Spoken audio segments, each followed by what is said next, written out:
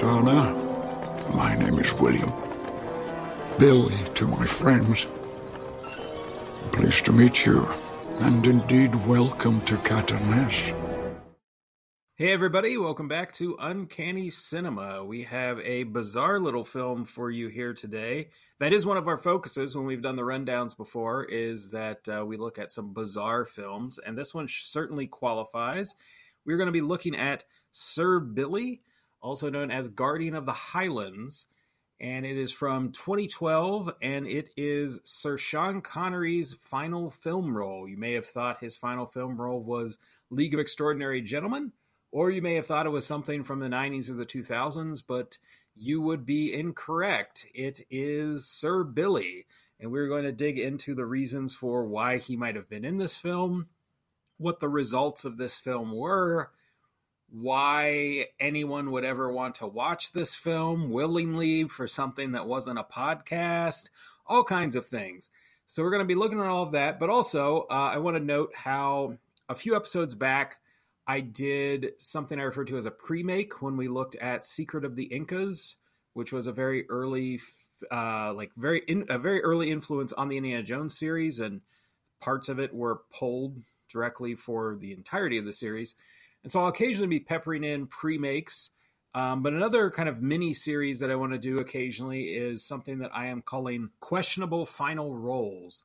And that is where we will look at some famous celebrity, some famous actor or actress, and look at the final film that they did, as long as that final film is something bizarre or super bad or presumably bad, just something where it's like, wait a second, this is the one that they go out on?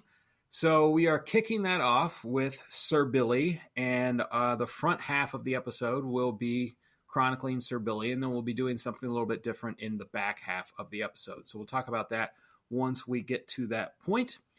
I will address some of the key information on Sir Billy here in a moment, but first let's introduce our panel.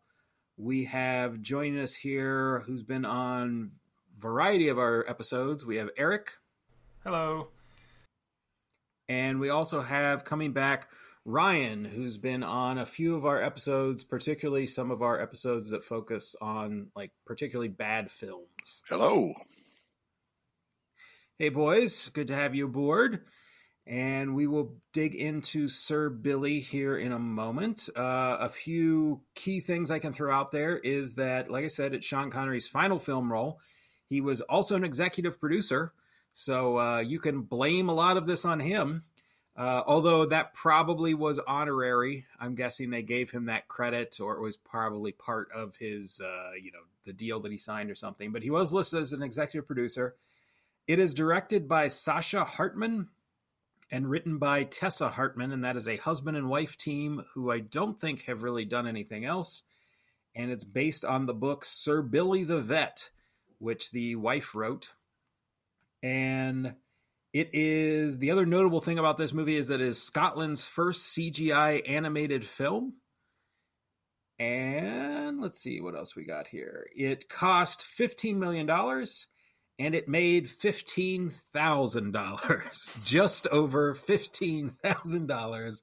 I don't know. I'd have to look up and see about biggest flops comparison, because I remember Adventures of Pluto Nash was one of the biggest drop-offs for how much it cost, because it was over 100 million and it made $1 million or 2 million or something like that. So there's some calculation out there for biggest cost to profit failures. Sir Billy has got to be on that list if it's 15 million and it made 15,000. If that's correct, but that's what Wiki says. It also has a Rotten Tomatoes rating of a cool 0%. So that's what we're getting into on this. And then, Sean Connery stars as Sir Billy, and the only other person of note that, at least that I recognize in the voice cast, because like I said, this is an animated film, is Alan Cumming, plays Gordon the Goat. And everybody else are people that I don't particularly recognize. I think they're Scottish and or British actors filling those roles. So, Yeah, I'd say that's some key information to kick off with Sir Billy, and then we can open the floor. What do we make of Sir Billy? It's bad. Earlier, Ryan said that it sucked, and I thought, I don't want to say that because that's kind of mean, and this is a small movie that from a small country that probably doesn't make a lot of movies, and it's one I want to root for because it's like an underdog. But it sucks. It's really bad, and there's just nothing. I think the best part of the movie, because I was approaching it like I didn't watch the trailer or anything. I saw the picture when I typed it in and saw what the animation looked like, and it's like, wow, that looks really cheap. And I thought, but maybe, good movies can shine through their cheap quality, like as with live action, so maybe that can happen here. I think the first thing we get is like this weird James Bond-esque musical intro. Which they actually got Shirley Bassey to do the intro song for. If you're unaware, okay. Yeah, if you're unaware, Shirley Bassey was one of the notable James Bond singers. That she did the theme to Goldfinger, she did Diamonds Are Forever, and she did several others. I think she recorded a song for Skyfall or one of the other more recent ones. I mean, obviously, they didn't use it. I've heard it. It's actually pretty good. I don't think it was Skyfall. It might have been the one before Skyfall or the one after. But they considered using a song by her, and she's in her like late 70s now or something. But I think she did maybe Moonraker, but definitely Diamonds Are Forever, definitely did Goldfinger. And so she's a fixture of the James Bond world. And she's a great vocalist. And yeah, they got her to record this stupid intro song for Sir Billy. But I just want to throw out that little bit of trivia. But yeah, go ahead, Eric. Well, it makes it even worse that a second qualified person was roped into this, not just Sean Connery. So yeah, that intro happens, and I'm just kind of like, okay, whatever. And then we get this like voiceover by Sean Connery, where they're kind of going over like the Highlands of Scotland at night. It actually looks pretty nice, and I don't remember what he's saying, but it sounds cool because he's saying it. And I'm thinking, oh, this is not too bad. And then the rest of the movie happens, and I'm like, oh, it's about as good as it got. An establishing shot is what you're saying. Your favorite part of the movie was an establishing shot. Establishing that they were indeed in Scotland, which I knew going in. Yeah, the whole thing I just likened to, both in quality of animation and plot, it seemed just like an episode of a kid's TV show. Because the movie, if you take out the two intros, is barely more than an hour long. Yeah, it's like with the ending credits and... Well, yeah, if you take out the credits, it's 70 minutes. It's like 80 minutes total. The 10 minutes are credits.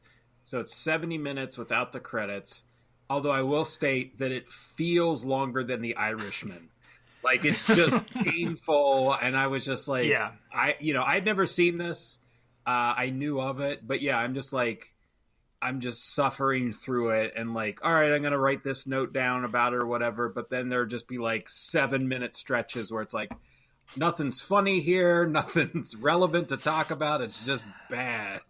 Yeah. And then, of course they kind of tease a spy motif because the intro song. And then there's a couple other moments, I think, where they, just cause Sean Connery's in it, they kind of like make kind of references to a James Bond type movie, but the plot has nothing to do with a spy movie, and the plot is so thin, and they manage to stretch it out for an hour. Like, almost nothing happens, and there's not even a whole lot of character development. So by the end, your total assessment is it's bad. It sucks. It's very bad. There's not a lot of redeeming qualities. I don't even remember a single like joke that didn't fall flat because they all hit. There were jokes. Attempted jokes, I guess. I think there was one part where I laughed at something Sean Connery said just because of the way he said it. But there's a point where he's confronting. So the villain of the piece is let's hold back because I want to get I'm going to get Ryan where he landed, and I might make a couple comments. But yeah, then we'll definitely dig heavy into the plot and character of Sir Billy. Ryan, what do you got? It stinks. No. It was just uncomfortable. I watched it at 1.5 speed to make it go by faster. I started at 1, and it really to 1.25, and then halfway through, okay, 1.5, I think I get the picture of we're just gonna... And it still seemed a slog. It was just so damn ugly. They look like mutant Who's. I had a very similar note. Yeah, a lot of the characters, the animation is hideous. If you're unaware of Sir Billy, you can easily find a trailer on YouTube. I learned about this movie, I think, I'll go on Wikipedia pages, filmographies for actors, and I probably was on there looking up something for Sean Connery once, checking something, and then I must have seen Sir Billy, what's this? Like, I'm pretty sure that's how I would have discovered it, because I don't think I ever found out about it outside in from some other medium. So yeah, that's probably how I came across it. And then you can find the trailers for it out there. But yeah, the animation just is terrible across the board. But I did have that note as well that they look like off-model Whoville residents. And if you're unaware, off-model is an animation term for when characters don't look right, like they fucked up the animation. And there's stuff on The Simpsons that float around the internet where occasionally a frame or two will get messed up and Bart's face will be turned the wrong way and his mouth will be in the wrong direction and stuff. So that's usually referred to as off model, where they're not looking the way the characters are supposed to be drawn. And that's kind of what this whole movie looks like. It's just really ugly from start to finish. I mean, obviously Pixar is the gold standard, but think of whatever bad children's CGI thing you can imagine, whatever junk that DreamWorks or some other studios putting out. And I know not all DreamWorks stuff is bad, but whatever other animated stuff that's put out there and you saw it and you're like, oh man, that's really making me miss Pixar. Whatever you're thinking of, whatever's in your head for oh, that's my low bar for bad animated films. This one's in the sub-basement. I mean, this one goes way, way deeper. I mean, and as I said, this is, Scotland's first CGI animated film.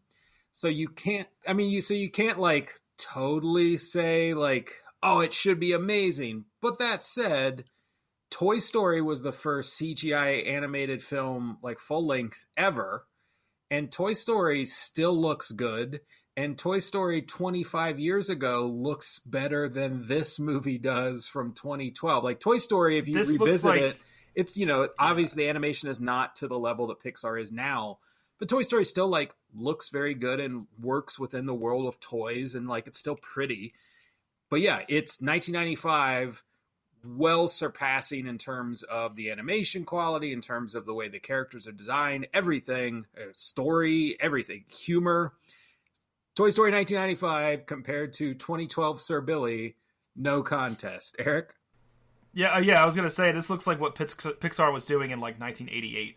Like that hideous little snowman cartoon? Yeah, this was the pinnacle of what computers would be capable of. Is what they were working with. The Dire Straits music video looks better. All right, so... This movie made me think less of Scotland. Well, if we have any Scottish listeners, odd that I apologize, but also you should apologize to us for Sir Billy. You subjected us to this. Yeah. When you said that Sean Connery was an executive producer, I mean, that usually implies that they put some money into it. And I think, if he actually was, he probably could have given them more money to do better animation, I would think. Okay, so before we dive into stuff on that, that's a good... Let's raise this question. Why is Sean Connery in this movie? Because we have Sean Connery... I mean, I have some theories. But we have Sean Connery is obviously this huge film star and was for decades. He does leave Extraordinary Gentlemen, and he ends up basically having on-set fights with the director. And he ends... And the movie gets critically panned.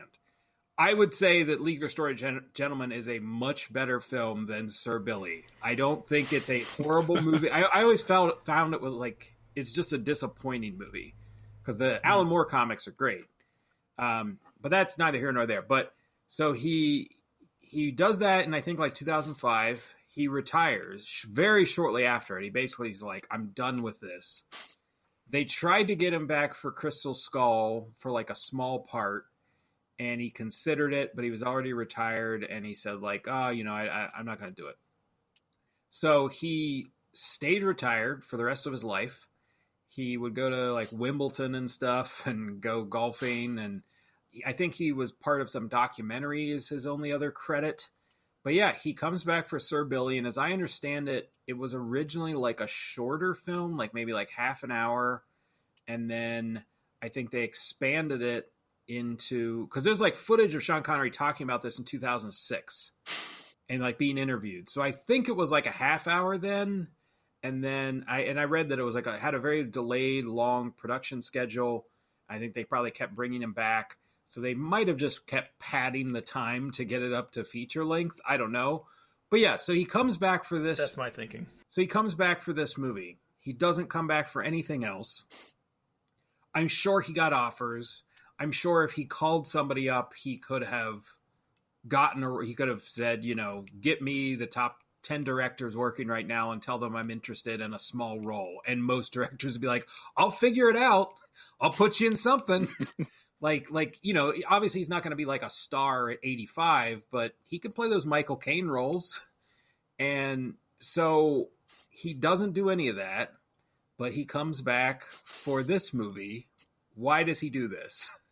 I have some theories, but why does he do this? Well, I remember you saying something about Linton, that he, you know, loves Scotland, and anything that has to do with Scotland he'd be more likely to do.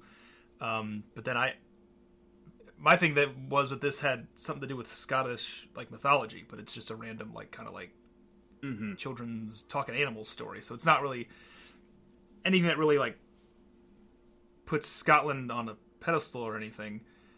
Also, I suspect that they might have just let him record the audio in his house, you know, like it sounded like so bad that I was just like, maybe he's just like in his living room just reading these lines, and they're just like, yeah, it's good enough. You can do that as long as you agree to be in this movie. I did read that the way they were able to contact him is that I think the director team, or the, you know, husband, wife, writer, director team, I think they knew like a businessman, someone who was friends with Connery, and they got him to approach Connery to be in it. It's like, all right, well, that explains how you get your foot in the door, but that doesn't explain why Sean Connery says yes. Because I'm sure tons of people, I mean, people in the industry, like, you know, Steven Spielberg wanted him for Crystal Skull, and like, so he knew Sean Connery and had worked with Sean Connery, and he's a major film director. So why does Sean Connery say yes to these people? Yeah, I mean, maybe it's easier to do animation, and maybe no one had like approached him about doing an animated film, and that's something that, you know, he was promised he could do very easily. I don't know. Yeah, maybe production was difficult, and he had a hard time just doing a voice. But so $25 million.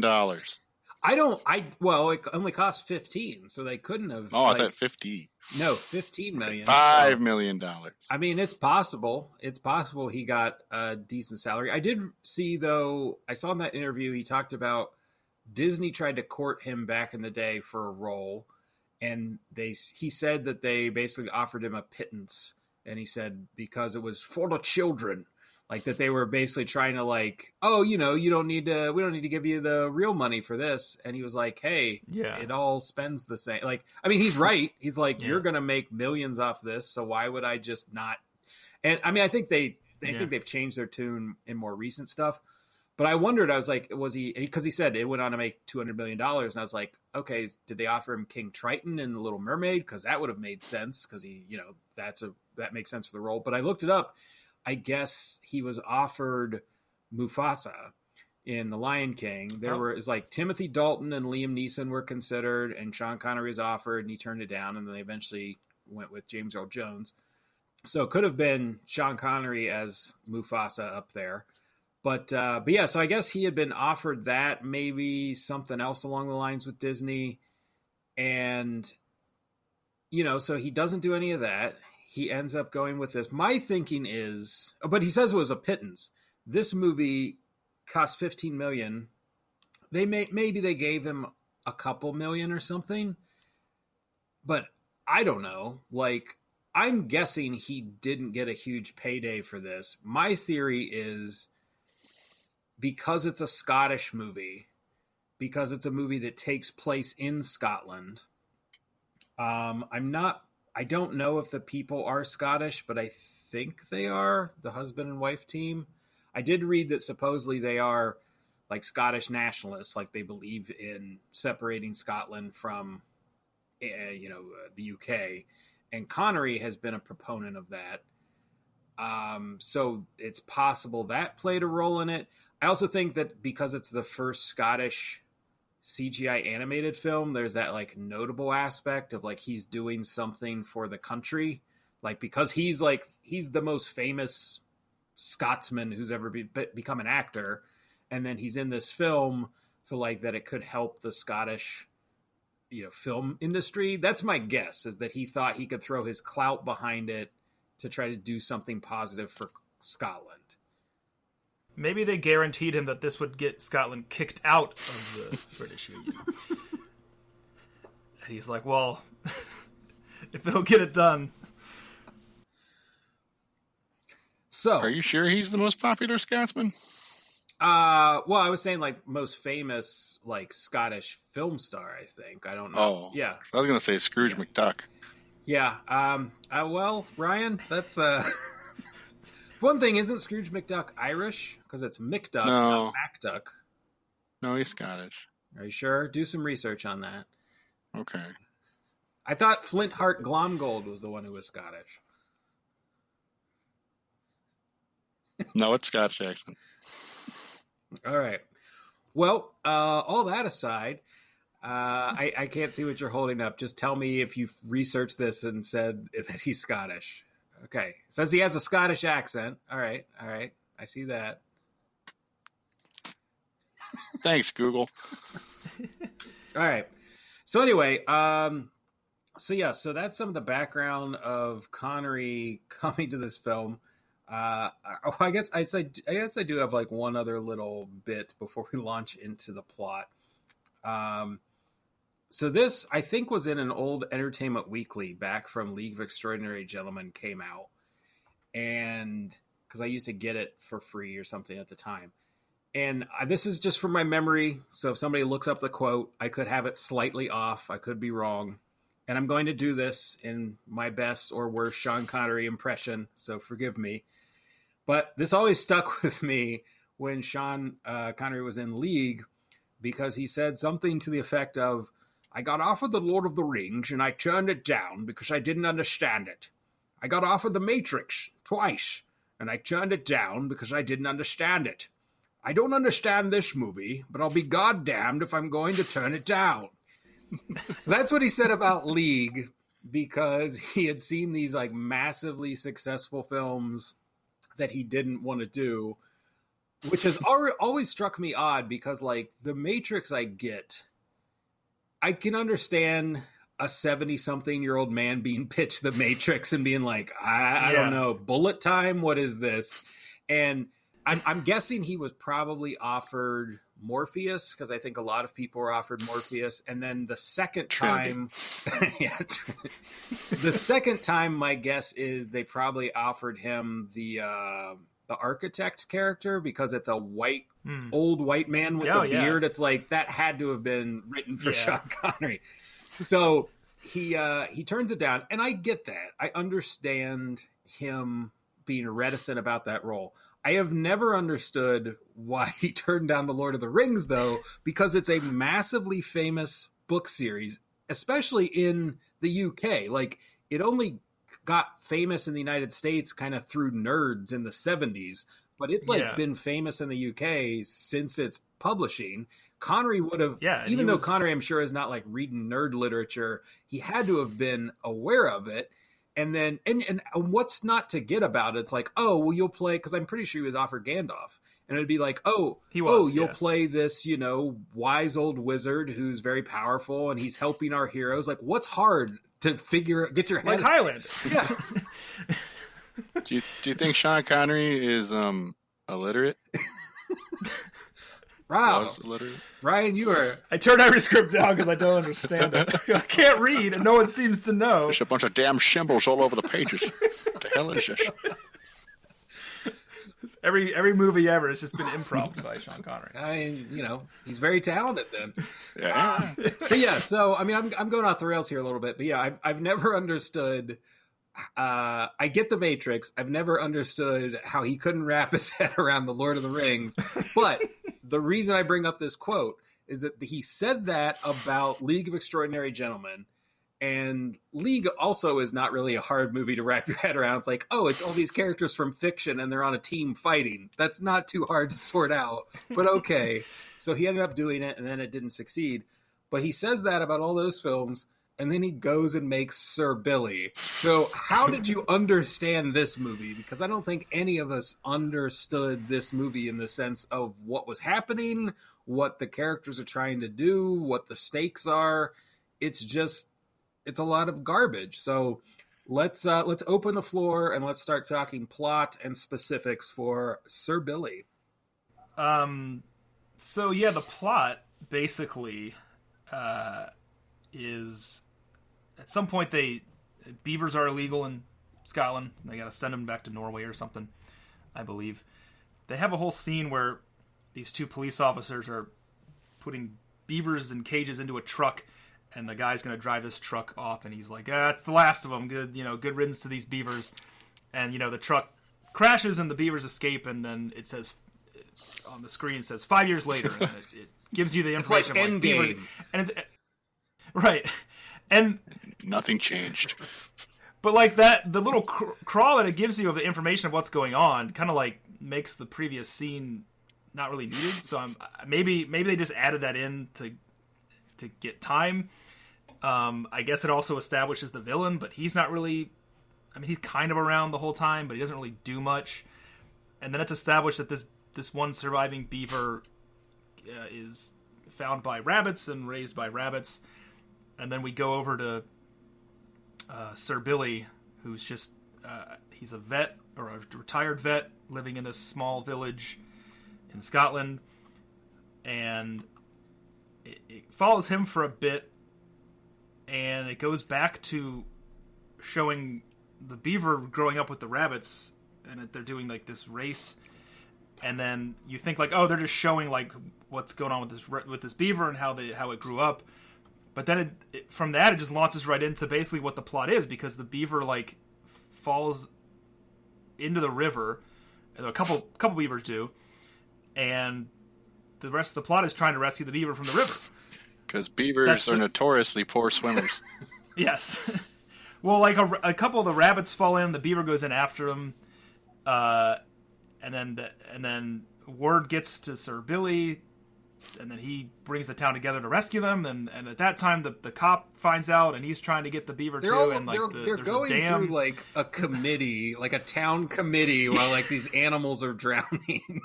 Time is they're basically saying we have to get them before they hit the dam because there's turbines, and the whole time they're going down this river, and it's like, well, this town's not very big, so wherever this dam is, it's not far, and he's sitting there like just kind of telling people what to do.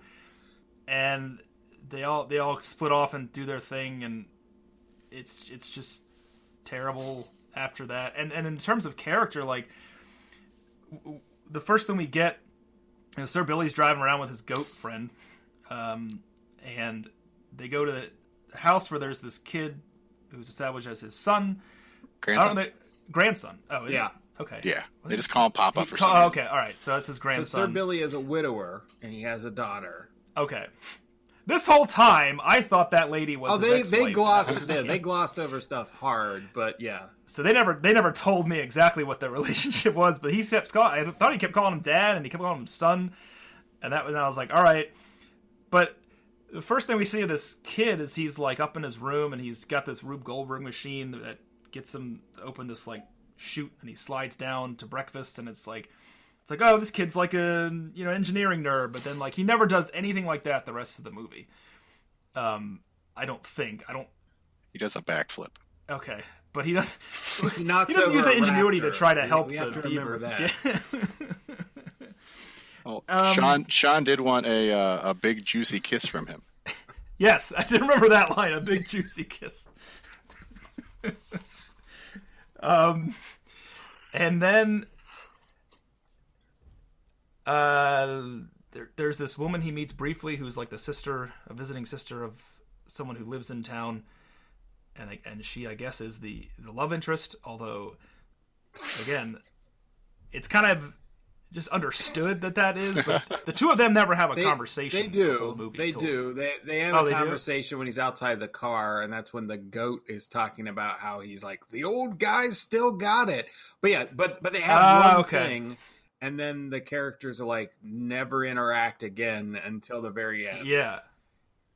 Yeah. And then it's weird because like at the point where he's telling the whole townspeople what to do to rescue this beaver, he's like splitting everyone off in teams, and he doesn't take the girl to be on his team. He's like why not? Like, oh, you come with me, and that's how their romance will bloom. But that just doesn't happen. And then, long story short, they basically rescue the beaver while the cop comes in at some point and tries to get him. There's some. Don't forget about the Russians.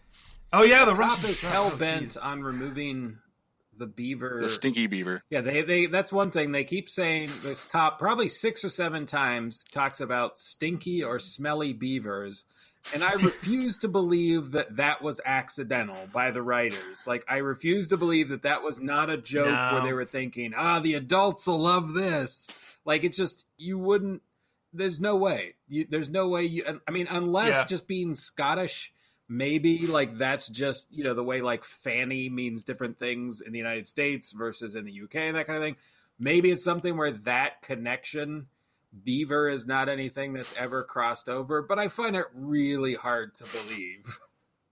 Especially considering the massive heaving CGI breasts that are abound in this movie. Oh, yes. And the race car with the 69 number on it.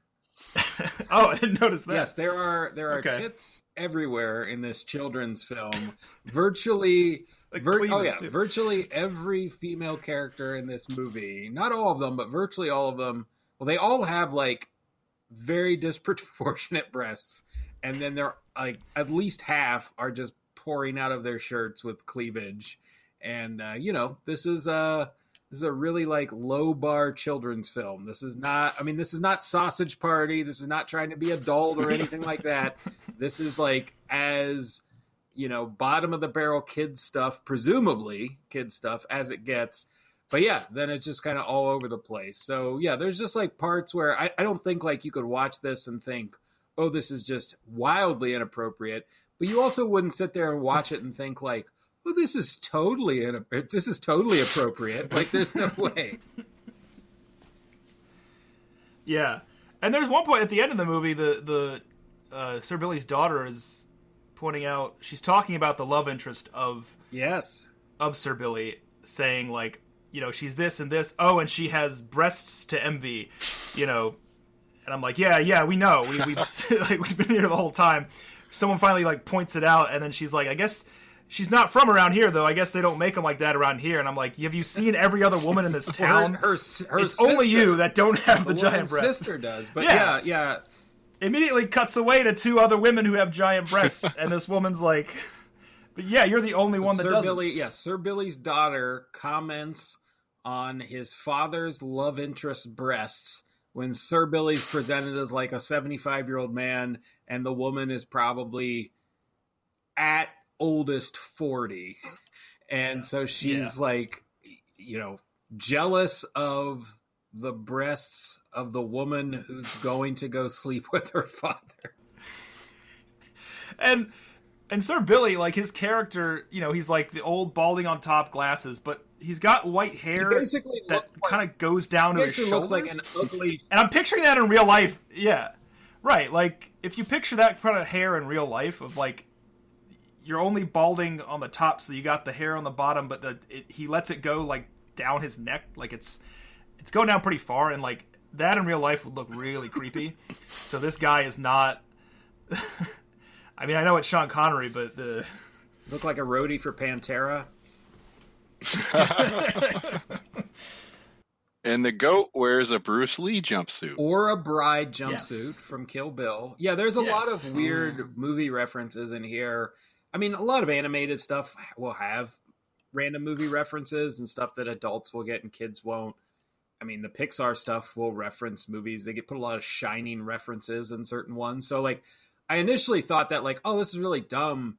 And then I remembered, well, good ones do it too. But then I remembered, yeah, but good ones do it better. And good ones, it's not like in your face and like, hey, remember this? Like there's like a singing in the rain bit. There's this whole montage where they're like showing clips from other movies and none of it's funny, but it's... I laughed once. Well, I'm sorry, Ryan. Well, it was funny because the goat is doing the cabaret play. And Alan Cumming was the first MC. Okay, see, I didn't know if he was. I didn't think it was Cabaret. I thought he was doing like a Bob Fosse. He looked like he was, which I think Bob Fosse might have worked on Cabaret, but he did the movie. But I thought like the imagery they were using was like Bob Fosse, like something specific of like one of his shows, something with a top hat. But I could be wrong. It wasn't even like the MC role. It was Sally's part, so it was weird. Casablanca. Yeah. Because the goat almost dies for literally no reason. Because he's dead at one point. Friend, and they need like need some emotion in this movie. Doesn't have a pulse, but if I give it this magic water, he calls it. Was the water Piedmont? Well, I don't know what he calls it. He uses it earlier as like a painkiller. Yeah. When he's helping the rat, but then he's like, I guess it also heals because he's like, oh, I need this water to help this goat survive. I've seen spinals. I thought it was just morphine. Okay, so the rabbit scene is one of my absolute favorites. So the sad thing about this movie, we talked about how long it feels, and we've watched our fair share of bad movies, and I'm sure any listeners have as well. And there are bad movies that are like really fun and have tons of crazy stuff. If you've been listening to our show, Eric was on the episode for Elves. And there was just like hit after hit in Elves of just crazy turns. This movie is mostly just like bad and disjointed and boring. So it doesn't have those great nuggets of like where your jaw's on the floor and like you're, in the producers watching Springtime for Hitler kind of thing. Like it doesn't have a lot of those. It has a handful. But one of my absolute favorites, and I say this knowing that like Pixar has pushed the envelope like with Soul and Inside Out and Toy Story 3 and all these other movies up where they'll do really dark stuff and they'll have characters who are dying or facing death or facing terrible life circumstances, all these kind of things. And they do it beautifully and we praise them for it. And they absolutely deserve all that praise. So I would not say you can't do this in animation. I would not say that you can't do it and have it succeed.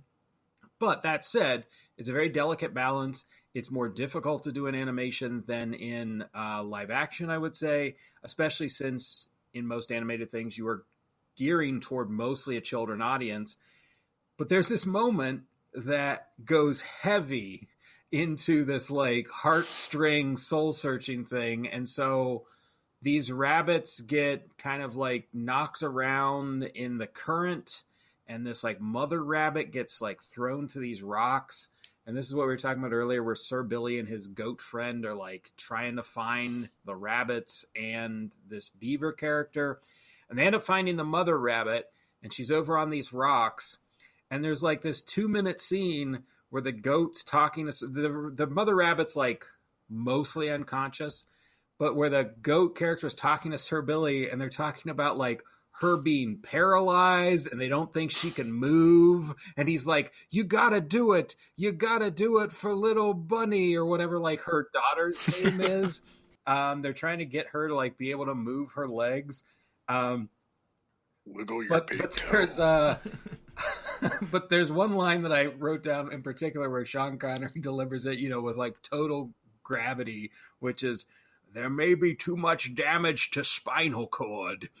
And like there's just like this moment of just like utter sadness of like this like rabbit character just has a broken spine, and then it's like, oh no, we're gonna give her some of this like wake up juice and she'll be okay, and then she's fine and everything moves on. But yeah, it's like it just shows how well Pixar does what it does, because this was a moment that was really trying for that seriousness, and to me was like both equally funny and just like distasteful at the same time.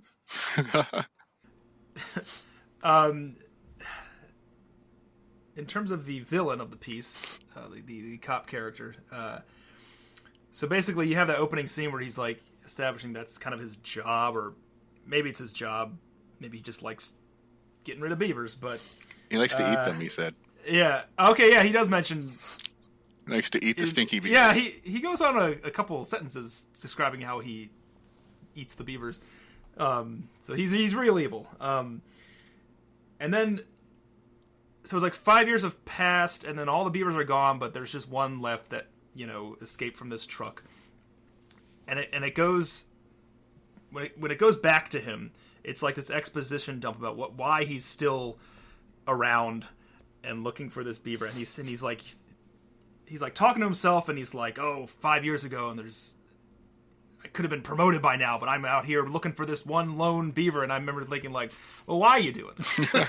And then the next sentence he says, because he says, like, "Oh, it's probably dead by now." And I'm like, so then why are you doing this? And he says, like, "And nobody cares but me." And I'm like, then, but still, why? Like, nothing explains why you have this motivation, because your job is suffering. You could have been promoted, and you've been spending all this time doing this, and you're at this point pretty sure that the beaver's already dead because you clearly have no evidence that it's alive, but he's just still out there looking for that one beaver.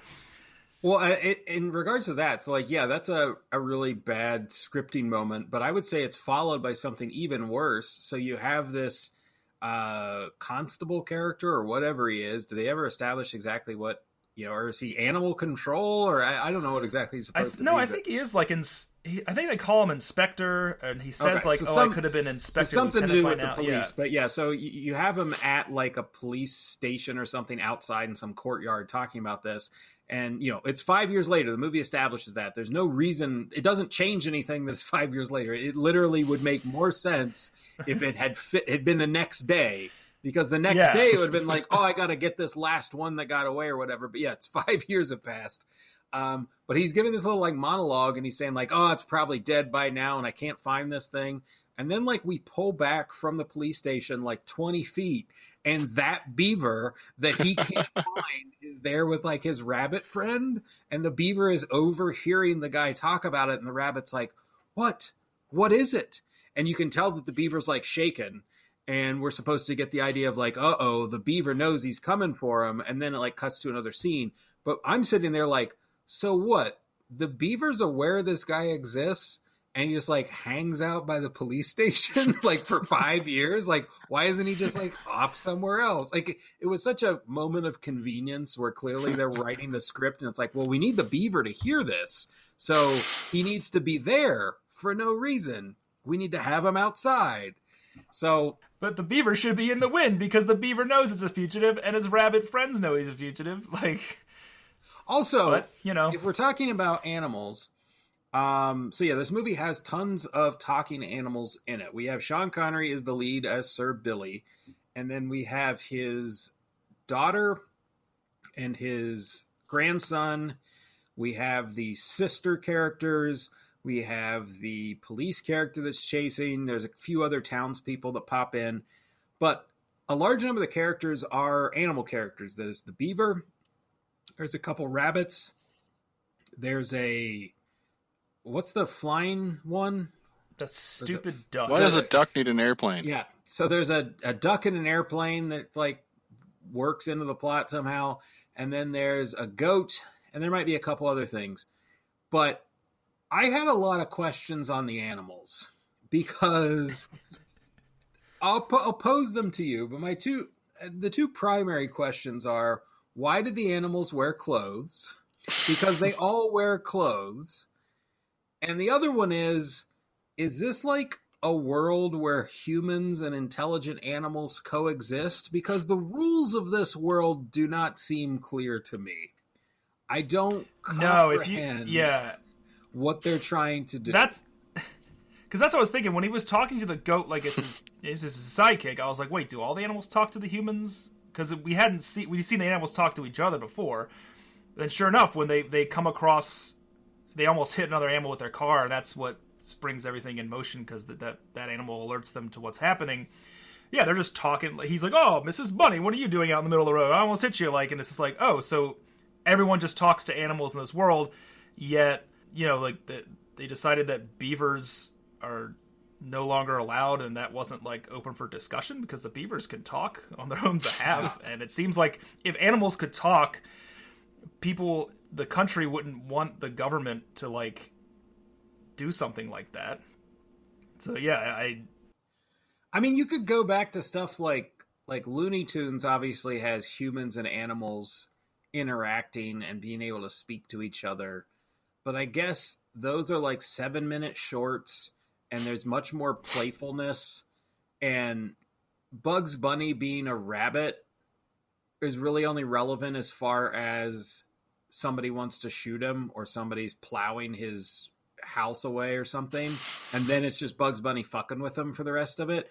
But here you're trying to sustain, an hour, 10-minute movie, and I just don't really get the logic of this world. What, other animated stuff will have animals in it, Disney stuff will have cutesy animals, but usually those animals are semi-intelligent, like a Boo in Aladdin. He doesn't really talk. He can understand commands and he can think. Most of them don't cross that boundary, and this one does.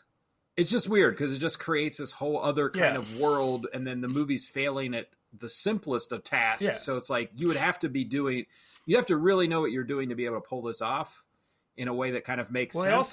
But they don't. The animals, they act like humans basically, because you said they all wear clothes. I think one of them just wearing a Miami Dolphins jersey, isn't it?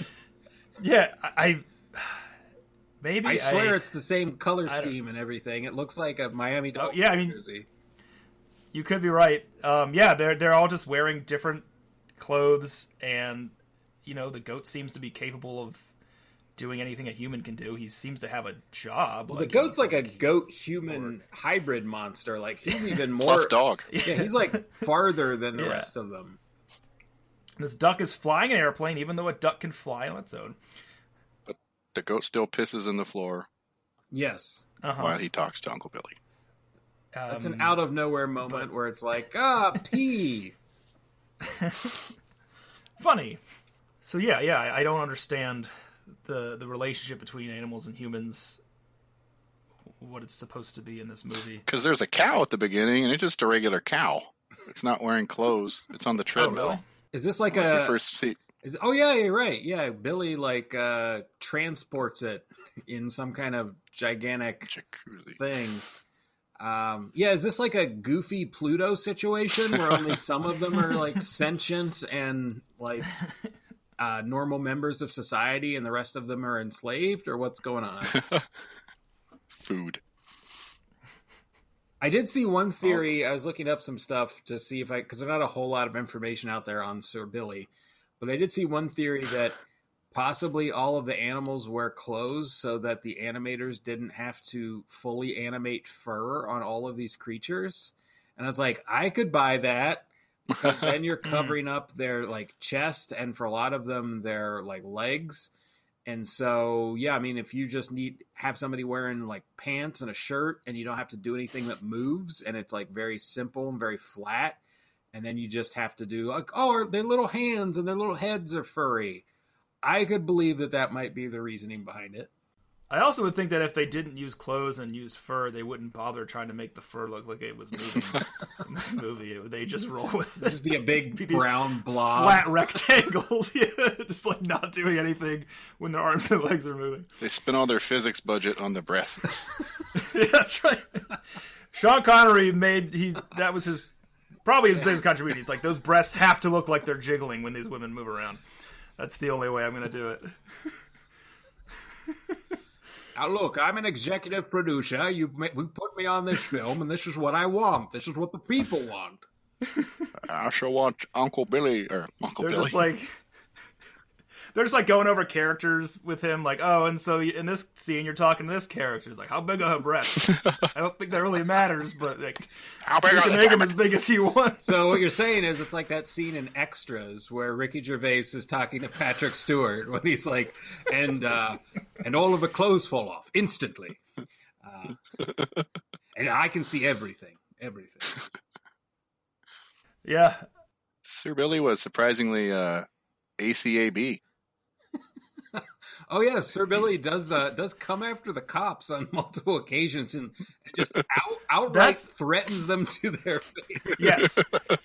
That was what I was pointing out earlier when I think the only time I laughed was when he first is confronting that. So the inspector guy is in town. He's kind of observing, and Sir Billy notices, and he just goes up to him and says, "Hey, I know you look like you're up to no good, and this is my town.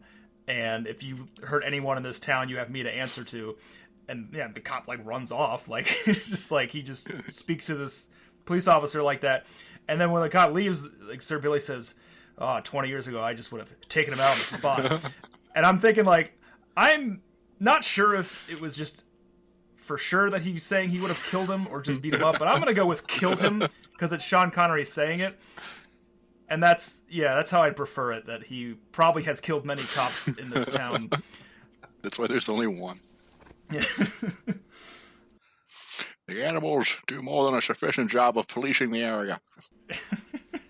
There's also a part near the end where Sir Billy suddenly becomes an expert skateboarder to the level of Tony Hawk, that he's just like racing after. I think he's trying to get the beaver away from the cop or something. But yeah, he's doing. Sounds like Sean Connery. He's doing these like wicked moves and just like rolling all over the Scottish Highlands. It's just like I don't know if the movie ever references it. I knew it beforehand because it's on the poster, but I don't know if the movie ever do they reference him being able to skateboard? In the flashback, he's teaching the goat how to skateboard. There's like a sign in the back. But it says Doc Skateboard Lessons. But that's weekends. really late in the movie. That's like halfway through. Oh, yeah. Usually this kind of stuff, if you're going to use something in a Chekhov's gun kind of way, like you build it early on of like, oh, Sir Billy's a championship skateboarder. Well, how's that possible? Well, funny you asked, but... None of your damn business, that's how. So yeah, it's just another little bizarre thing that gets thrown in for everyone's enjoyment of Sir Billy. Let's not forget about the Russians. I don't even know what you're talking about. I don't remember. There's a random Russian sub that just appears when they're about to save the beaver. Okay. It just kind of comes through the water. Yeah. And then one of the female characters says something like, I mean, Ryan, if you remember more specifically. I was fairly checked out, to be honest.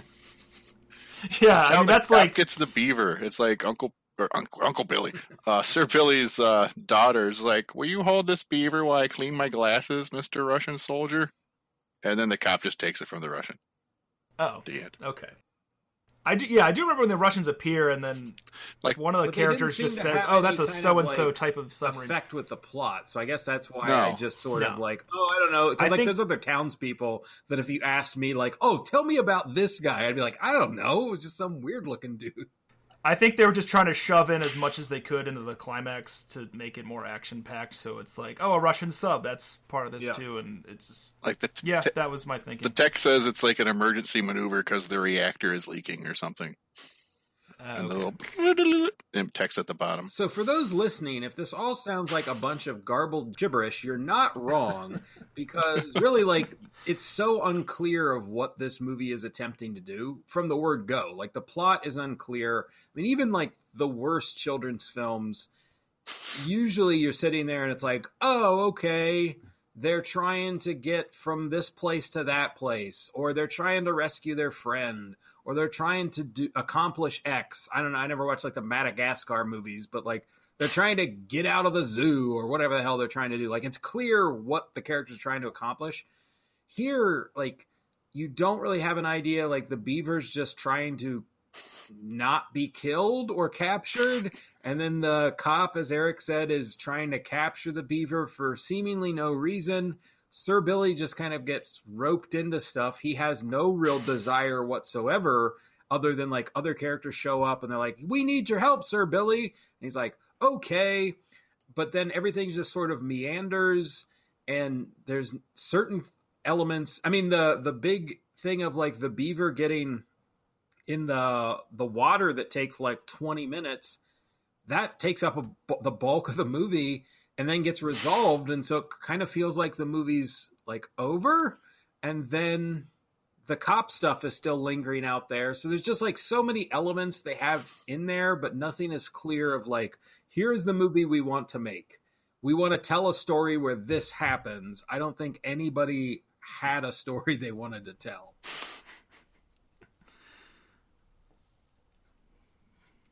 No, it's just awful. I want to tell a story about breasts. And then they end on another little musical number. Everyone's hanging out in the bar at the end. Job well done, and they sing a song, and then Sean Connery takes his woman off, and that's it. Yeah, something to show you. That's about it. There are a couple lines that I want to throw out there. Although we kind of mentioned early on about how the audio sounds bad. It sounds particularly bad on Sean Connery, and my note was that he sounds like he was recorded through a fast food intercom.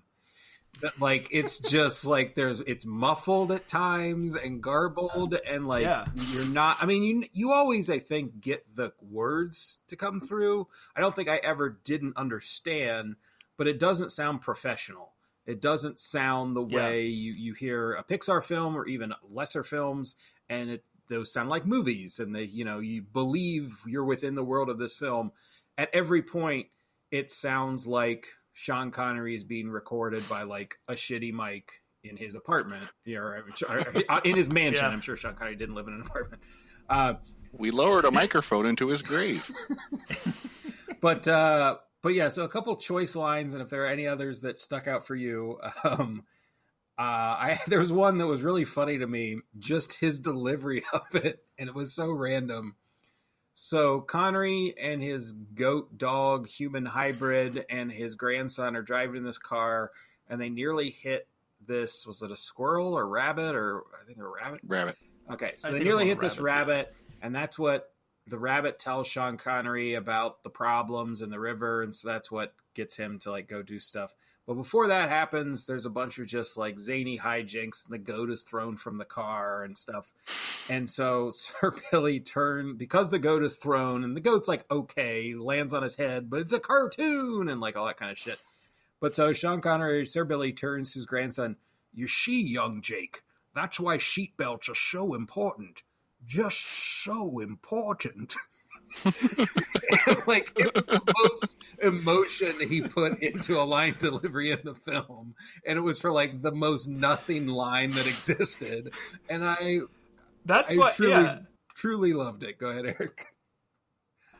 That's why, like, my working theory is that with how bad the sound quality was, and then moments like that where the actor just seems detached from the story. I feel like they just gave him his lines to read in his house, and that's what he did. And he has no clue what's going on, but he decides when to put emphasis on stuff. And that's the moment where it's like, well, this sounds important. Seatbelts. I'll just like put everything I got in this film. The Scottish Board of Drivers says, I did a number of these commercials in the 70s. I know what I'm talking about. There's another one that I really liked, and this is this is kind of just my joke on it, but at the end, the movie's wrapping up, and he drives off with his 30-something new fling, and he's saved the day. And this line isn't even in reference to anything. It's just the idea that he saved these beavers and rabbits, that he rescued them from the cop, that the Russian sub showed up. I don't know, it's just that he had an adventure, I guess, is all this line is stating. But he just says at the end, all the things I do for Scotland. And my comment was that I think that was just Sean Connery, and he didn't know his mic was on. I think he was referring to Sir Billy himself, the project itself. And they're like, hey, that's a good line to end this film. It's like, what's that? Oh, yes, of course. That's ad-libbing.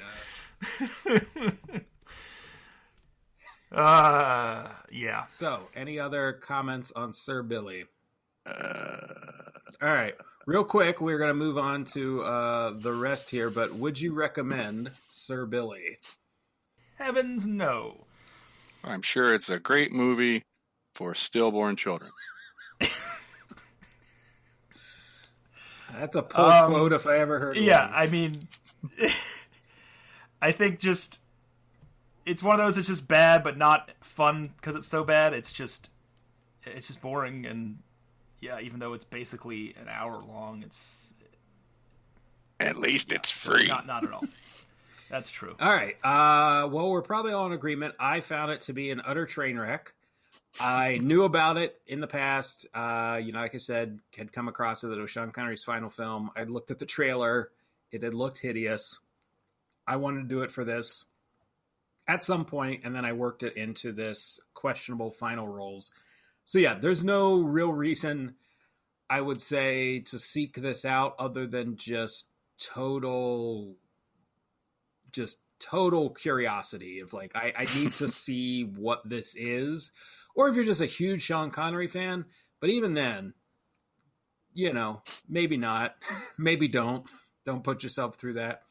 So if you like Diamonds Are Forever, you might enjoy this. So that takes us on to kind of more of the back half of this. So when I had the idea for, questionable final roles, I felt it would be mean-spirited if I'm taking the final roles of like these notable actors and just dragging it through the mud and be like, you idiot, what are you doing?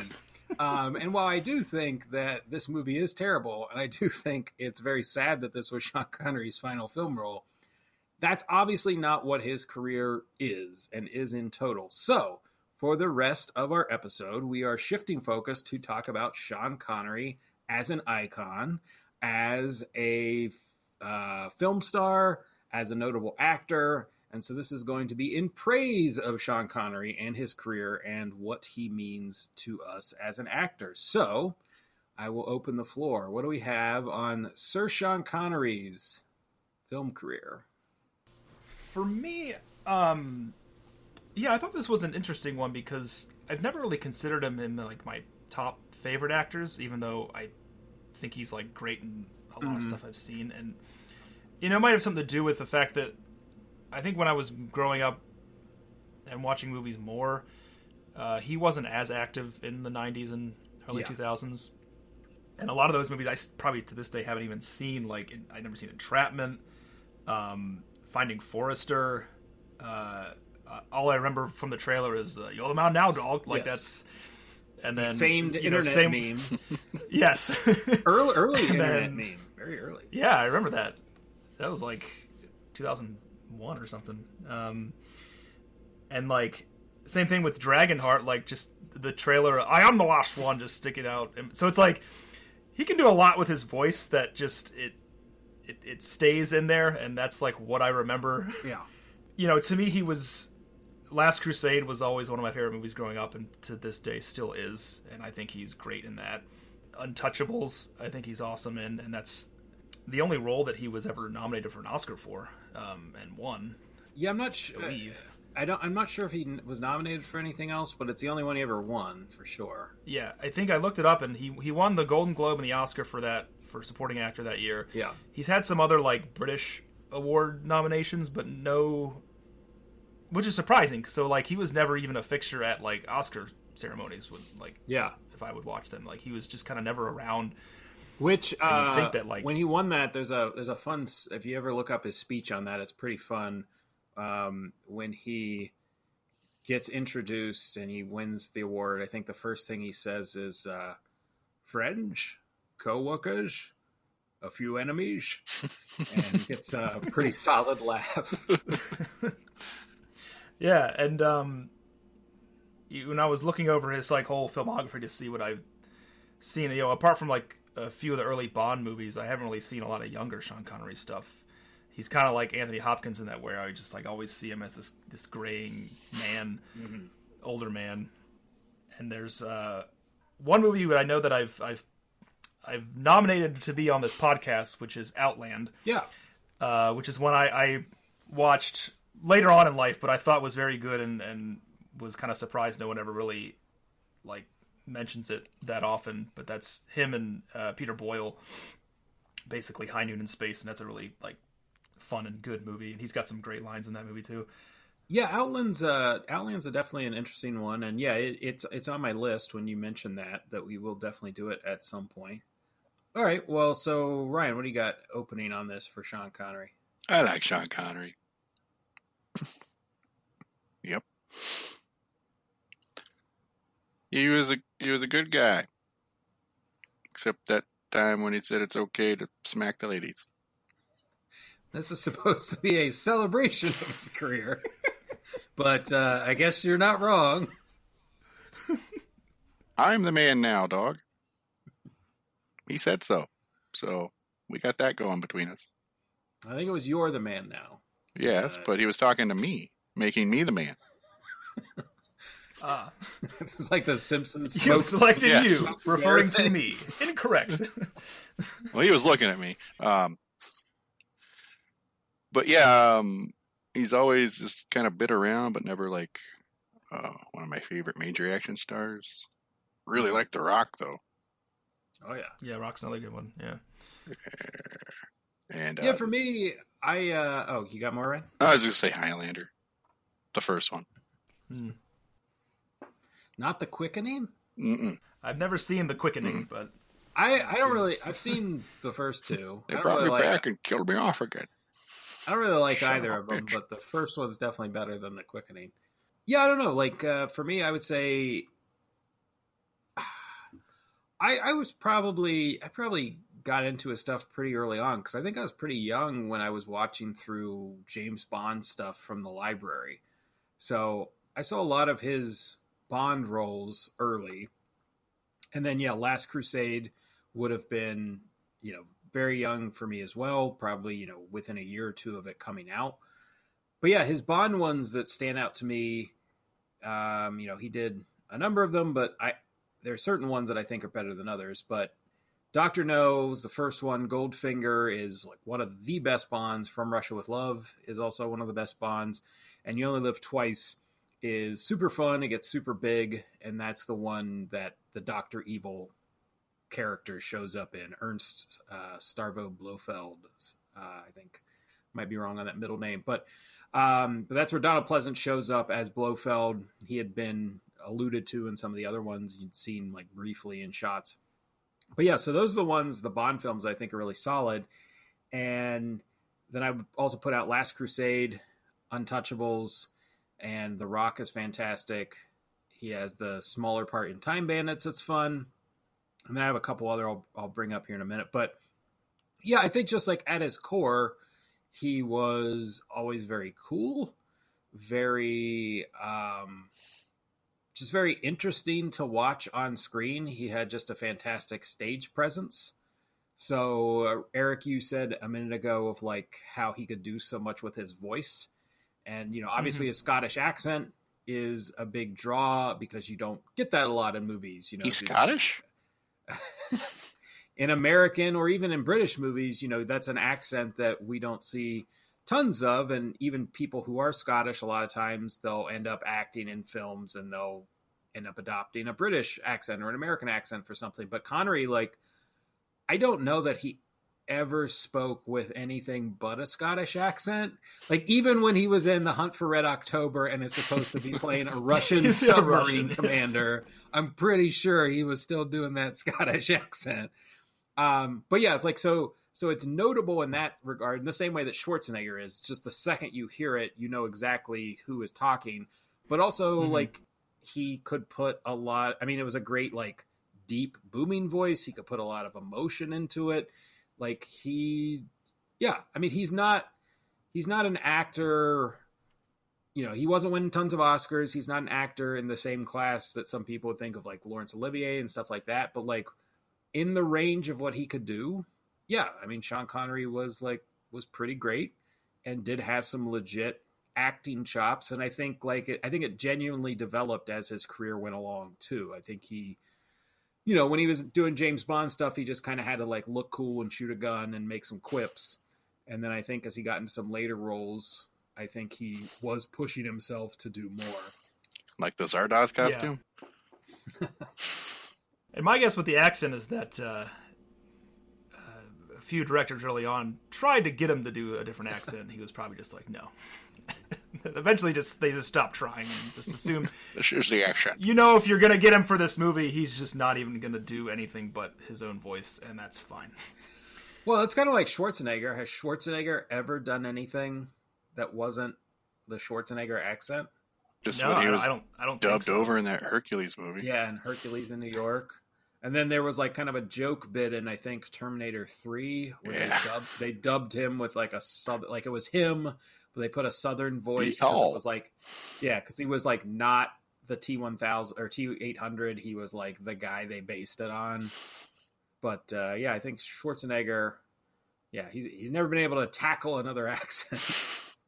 And it's weird because, like, you think about all the things he's accomplished in his life through determination of, like, being a bodybuilder and becoming a governor and an action star in a foreign country. And he's just like, but he could never get into different accents. Like, no other accents? Like, not even, I don't know, even one that's even, like, similar to his European accent. Like, yeah. What do you want from me? For people. Because, like, you know, like, because there's some people, like people we know, who can slip in and out of accents, like, you know, to have fun with it or whatever. And then obviously there's tons of actors who can, I mean, like Tom Holland and people where if you didn't know he was British, you would just think he was just some American kid. And there's other actors like that. Like what's the girl from Doctor Who and stuff? Is that Karen Gillan?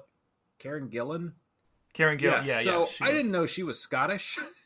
I mean, if you'd asked me, I would have said, if like somebody put that question to me of where she's from, I would have been like, oh wait, is she British? But I don't know if I've ever seen, because I never watched Doctor Who. I mean, it makes sense that she'd be, you know, from over there if she's in it, but she did some kind of like Twitter thing the other day, and she was doing like this really thick Scottish accent. I think she was like putting on kind of as a joke, like overdoing it.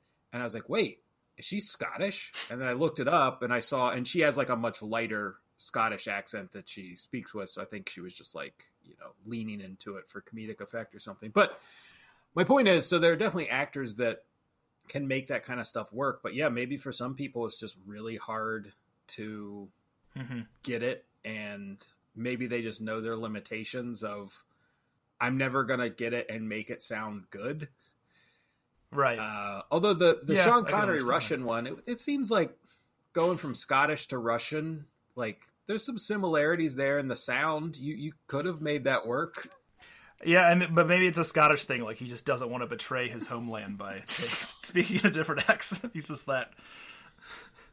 Which I guess that's the kind of maniacal thinking you'd have to do a movie like Sir Billy. Is that, oh, it's Scottish, I have to do it. I have no other choice. Well, I did, after he died, I did hear a story that, who's the guy from Firefly and has been in a bunch of stuff? Alan Tudyk? Alan Tudyk, yeah. Yeah, so I guess Alan Tudyk was in one of the productions of Spamalot, and he was playing, it might have been like David Hyde Pierce's character or something, like Sir, I think he played like Sir Galahad or something. I've seen the show, but it's been ages. Anyway, he's playing one of the knights, and they would do bits of improv. You know, there's a script to it, but then there's like kind of like little windows of improv that they're allowed to do, that they're encouraged to do, you know, to kind of make the show fun and to be like Python-y. And I guess in one of them, I think it was like during the Knights Who Say Knee thing, he, you know, said Aki Patang and all that kind of stuff, and like he would like go off and do just like junk. It'd be kind of like just like riffing. And I guess somewhere in the midst of that, he did a Sean Connery impression. And I also guess Sean Connery was in the audience that night. And I don't know if he knew Sean Connery was in the audience that night or not. But so Sean Connery like comes up to him afterwards, after the show, and is like poking him in the chest really hard and being like, I don't appreciate that. Which when I heard that story, I was kind of blown away, because it's like, hasn't Sean Connery heard people imitate his voice for like 50 years? Right?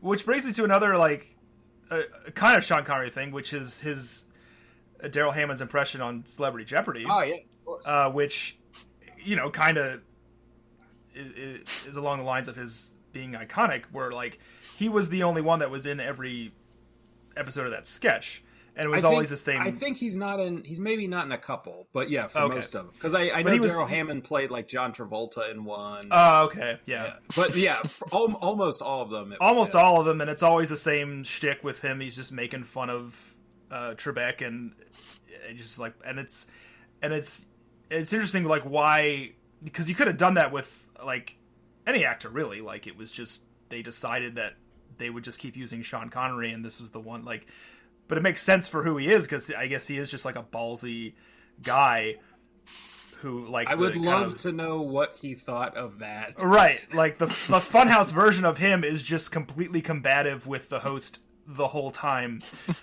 It's just like doesn't care. And because you hear stories about Sean Connery in real life, like being very confrontational and just like with the story you were just saying, where it's, maybe a lot of people were just afraid of him in Hollywood. I heard he come up on the street and put his hands over your eyes, and then when you turn around, he'd be like, "No one will ever believe you." It's true. Wait, didn't they say that about Bill Murray? Oh, there was a story about Bill Murray. No, I'm pretty sure it's Sean Connery. Oh. I've heard the same exact story like no more than a month ago about Bill Murray. It was Bill Murray. I'm just fucking with you. Okay. I think Richard Dreyfuss would said that about Bill Murray or something like that. I don't know. Richard Dreyfuss does it too. So no one will ever believe you. So, Eric mentioned Outland as one of the more kind of offbeat Sean Connery movies. It's kind of like a space western, not in a Star Wars kind of way, but more of like an actual plays like a western, but just set in space. Zardoz is another very crazy one. I don't want to give anything away on Zardoz because we absolutely will be doing Zardoz on this show at some point in the future. But Zardoz is a weird, wild Sean Connery delight. It is bizarre as a movie, but particularly bizarre as a movie featuring him. That's another one where it's a real head scratcher to figure out why he's in it. He's not bad in it exactly, but I don't know how they got him to agree to it. But it's interesting. But Eric, you mentioned The Rock, and I'll probably end up doing The Rock at some point. But for a couple reasons. But yeah, like The Rock, I think is probably like his last truly great movie. I know that might sound odd when we're talking about a Michael Bay movie, but I do think it's like Michael Bay's only good movie. And I think it's like the last kind of great Sean Connery film because it's like just a fantastic action film. Yeah. Yeah. No, it has a cool story. Looking at his filmography, there's nothing after that I would. I mean, I haven't seen Entrapment or Playing by Heart, but I doubt those are Entrapment, as good as The Rock. I remember, Entrapment's not as good as The Rock. It's not terrible. It was totally sold on the benefits of Catherine Zeta-Jones's ass. Yes, with the lasers. That was the trailer. That was what they showed in every trailer. Usually, was her like sliding under those laser beams. Usually, the thing you remember about a Sean Connery trailer is just some line they pull, like "No one escapes the Rock." Like that's what I remember from that trailer. But like Entrapment, her ass beat him out for Yes. It's like Jad Ash. He's got one of the best lines in The Rock, the prom queen line. Yes. Losers always whine about their best. Winners go home and fuck the prom queen. I'm the prom queen. I never saw Finding Forrester, so that one I doubt is like as good as The Rock. But Did you say Finding or Fighting Forrester? Finding. No.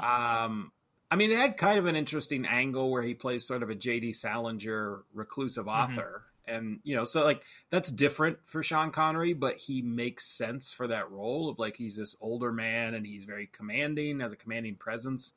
So I wouldn't be surprised if that's like a decent film, but I never watched it. I know it mostly from You're the Man Now, Dog. The other one I would throw out there that isn't super well known, and we'll definitely end up doing it on the show, is there's one called The Man Who Would Be King, which is based on the novella, the famous novella, but it's a John Huston movie, and it stars Sean Connery and Michael Caine. and they play off of each other incredibly well, both being amazing actors in their own right, and then you put them together in something. And they end up, I can't remember what country or fictional country they're in, but they end up traveling to another country and kind of swindling the locals into believing that they're gods. And then stuff sort of plays out from there. But yeah, it's very impressive in a lot of regards. It's not a super famous movie, but it's one of my like favorite of the like lesser known Connery roles. So yeah, what are some of your other favorites? I know we talked a little bit about that for each of you, but any others you want to hype or double down on anything you had to say?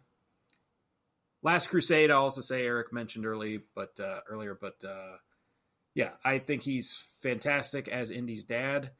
I don't think you could have cast someone better. You could have cast people who were good, but I don't think you would have cast anyone who would have done that better. Yeah. I like in that one in particular that he's like not actiony in it, and that he's plays it as this straight-laced professor. And then when stuff goes down, he ends up like punching some dudes because he has to. But I like that. Right. I like that he's like awkward, and that Indy's doing stuff. And like when Indy guns down the Nazis, like, look what you did. I can't believe what you just did. Like that he's just this like stuffy professor. And then the way they dressed him, like with the that goofy little hat and the umbrella they give him, where he just like, he does not look tough at all, but he's Sean Connery, so he just exudes it. Yeah. And so it's this weird combination. And then I'll also love just another like goofy note, like the scene on the beach with the like seagulls. When he gets the seagulls to basically attack the pilot that's coming for them because Indy doesn't have any bullets. He doesn't know. Indy clearly is like, we're fucked, and he doesn't know what he's going to do. Mm-hmm. And then Henry sees an angle, and like he gets this like look in his eyes, and he like, just as being a smart guy, he figures this out. But what he figures out is just such a stupid thing. And he just starts flapping his umbrella and you get Sean Connery just running down this beach, scaring seagulls so that they'll fly into this plane. And again, it's like, it's such a great, the character they gave him is so fun because they easily could have just made him, oh, he's this old adventurer. He's just like Indy. He's exactly the same. And he was in, caverns and stuff too. And I love that they made the character different and they made him a counterpoint to Indy, but he still has these very cool moments. So I always loved that about Sean Connery in Last Crusade. Eric, you had some stuff. Yeah, well, to add to Last Crusade, I think there's the scene where they're tied in the chairs and the fire's going and they both realize that they had sex with the same woman. Yeah. Which is like, yeah, that's Sean Connery right there. That guy would have probably just boned that woman. Give me 5, Junior. Well, that reminds me of a story that Harrison Ford said. Like when the movie was coming out, it was commented in some interview. Like some interviewer was talking to him about how Sean Connery was playing his father, and that Sean Connery was only 12 years older than Harrison Ford. And Harrison Ford's quip was, well, Sean.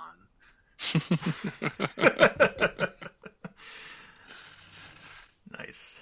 They fucked. Trying to picture a 12-year-old Sean Connery. Jesus. I am the last one. He had a full beard. I was born a man. Yeah, apart from that, like, Untouchables, I think after Last Crusade might be my favorite thing that he did, just because, I mean, if only for the reason that I remember just being really, really mad when they killed his character off. Like, it was just like, it was like a Game of Thrones moment. It's like, why'd you, Spoilers. All right, how about this?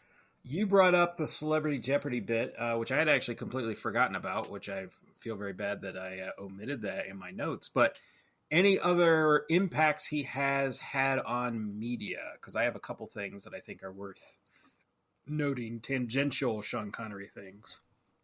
No, nothing comes to mind. No. Okay. The ones I got is that he is the inspiration for the Venture Brothers character Colonel Gentleman, which, if you've ever watched the Venture Brothers, there is an old Scottish man who's clearly designed to look exactly like Sean Connery and acts like Sean Connery and speaks like Sean Connery and is like this ruffian, and he's a retired adventurer. And he's probably one of the funnier characters on Venture Brothers. Anytime he shows up, he's got some pretty solid lines. So we got that because Goddamn Manamage, my tits are back. So we got that. Speaking of League of Extraordinary Gentlemen, he was the basis for the Alan Quatermain character in the books. So Alan Quatermain obviously is an adventurer from fiction. It's kind of one of the inspirations for characters like Indiana Jones. It was King Solomon's Mines, I think, was the original book, and it was like 1800s, and went on to some other adventures and stuff. But when Alan Moore and Kevin O'Neill were working on League of Extraordinary Gentlemen, they decided to base the look of Alan Quatermain on Sean Connery because of his importance to British literature, and they thought it would just, British pop culture. They thought it would make sense, not a young Sean Connery, not a James Bond Sean Connery, but an older gray-haired Sean Connery. And so when they then cast him for League, it just made all the sense in the world because it was inspired by him. So that's a little note. And then the other bit that I'll put out there, when Sean Connery died, I put this on our Twitter profile, actually. So if you haven't been on there, check out Cinema Uncanny. And you can also follow us on Facebook. But on there, I put out something that's like a lesser known little Sean Connery gem. And I would highly encourage you to look it up. Sean Connery recorded a version of the Beatles' In My Life. It's a spoken word version. It's beautiful. It has a backing track of music, like a classical rendition of the song. But Sean Connery is just reading the lyrics. And what it comes from is George Martin, the famous Beatles producer, sometime in the 90s, decided to do a cover album of different Beatles songs. And he got different famous people to work on different ones. I know Jeff Beck was involved. Let me look. I have it here. Some of the ones I kept. Yeah, so it looks like Jeff Beck did a Day in the Life. Bobby McFerrin did Come Together. And Robin Williams, I guess, was on Come Together with him. And then Because was by Vanessa Mae. And these are just one I kept. So there's other ones from that album. But yeah, Sean Connery did a spoken word version of In My Life, and it's incredibly beautiful, and it's, very, not famous at all because it's just from this weird specific album that you'd have to know about from the 90s. And I only found out about it a few years ago because a friend posted it on Facebook kind of randomly. So that's out there. I'll probably get that to these boys once this all wraps up. But if you're a Beatles fan, if you're a Sean Connery fan, please look that up. It's very moving, and especially in light of his death, it's something nice to listen to that you wouldn't have come across for Sean Connery. All right. Any final thoughts here before we wrap up? I guess it's interesting that he was offered Lord of the Rings, and Gandalf, I believe, people say that it's kind of it was a missed opportunity that they didn't get him for that role, even though my favorite actor, Ian McKellen, was Gandalf, and he was amazing. Yeah. So it's hard to say that. I don't necessarily think Sean Connery would have been better, but he would have been different, but been equally good. But it would have been a different kind of role. Yeah. Under the direction of Peter Jackson too, I mean, Connery, McKellen might play moments with a little more weight than Connery would have, but still, if you can imagine Connery just kind of nailing some of it, and then he's being directed by Peter Jackson, and it's in this gorgeous, amazing world, and everything else is working so well. It could have been such a fantastic career capper for him. It's unfortunate. Yeah, that's true. But yeah, you were saying? And I think, he probably would have had a little more humor in the role, I think, than McKellen. So much to the point, I could just picture him just making fun of Frodo a lot with little jabs. I just picture that kind of thing. But yeah, I mean, there's that. So I guess we kind of missed out on that, even though we got Ian McKellen for that role. So that's not all bad. Another thing is that he was never really active in TV. Yeah. Even at the height of his career. And it's a shame that even though he was mostly retired, he never really got to do any like the kind of streaming stuff that we see all the time now that a lot of more big actors are going for. So yeah, it's a shame that he Well, I think there was more of a line in the sand for years and years of like, there were people you might get your foot in the door in TV, in a sitcom or in a drama or something, and then you graduate to film. And I think a lot of actors saw it as, I don't want to go back to TV because that's a step backward. And a lot of TV stuff was junk. I mean, there was great stuff, here and there for decades, but it didn't have as much money. It didn't have the prestige. They weren't putting as much care into a lot of it. Anymore, they're putting as much or more care into it as they are for film. They're doing all these series and mini series where they're taking it as serious as they would an Oscar film. But yeah, back in the day, it was rare. Like you had stuff like Roots and things that was trying to be a big deal, but most stuff wasn't.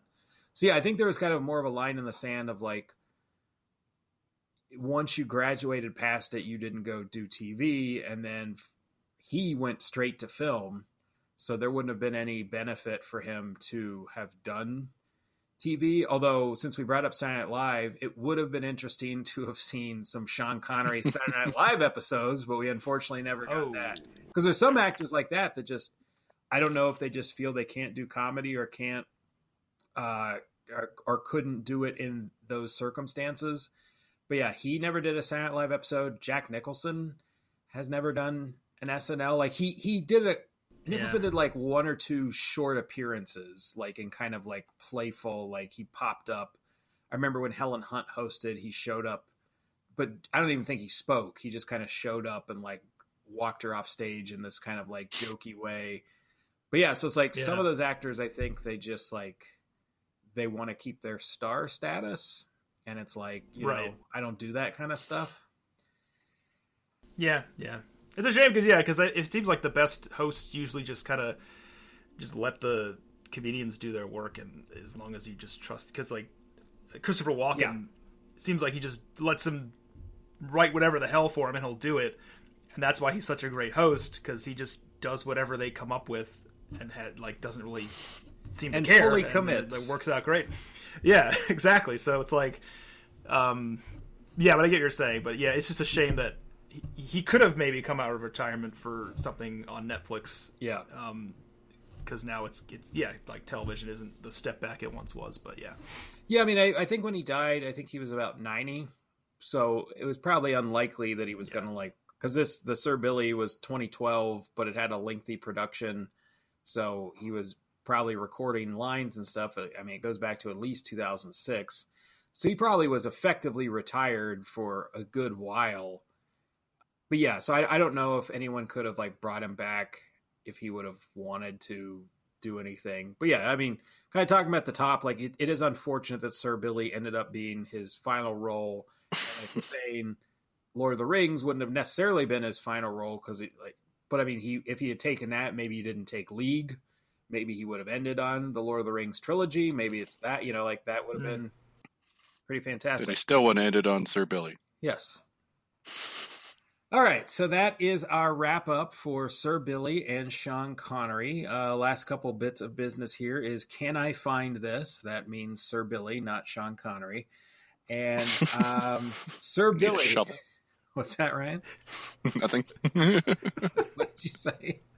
Said you'll need a shovel. Okay. Well, hopefully one day we'll need a shovel to dig up this movie. So anyway, so can I find this for Sir Billy? It is on Amazon Prime, and it is free on Vudu, Tubi, and YouTube. They are just giving this movie away. I think we all watched it on YouTube because it's hard to track down files of this movie, but it is for free on YouTube. Which is not totally, I mean, and when I say for free, I don't mean somebody uploaded it and it's on there as a bootleg. It's the legit version that's official, and YouTube is just saying, you want to watch Sir Billy? It's free. It's like the real deal. So I think they have a handful of those things on there, so they must have some kind of deal for like low level stuff. So it's on there if you want to watch Sir Billy. Watch it 2 times speed. Yes. You won't miss anything. It is on. Just it is on DVD, but doesn't look like they've yet to put Sir Billy on Blu-ray or 4K. So keep writing those letters to your congressman. Dear Scotland, get Sir Billy. If there was a DVD commentary with Sean Connery, I would be into that. See, this is a part where I was just completely wasted. Now wait a minute. Why What the why fuck are is they, this? why are these beavers wearing clothes? You didn't tell me that was going to happen.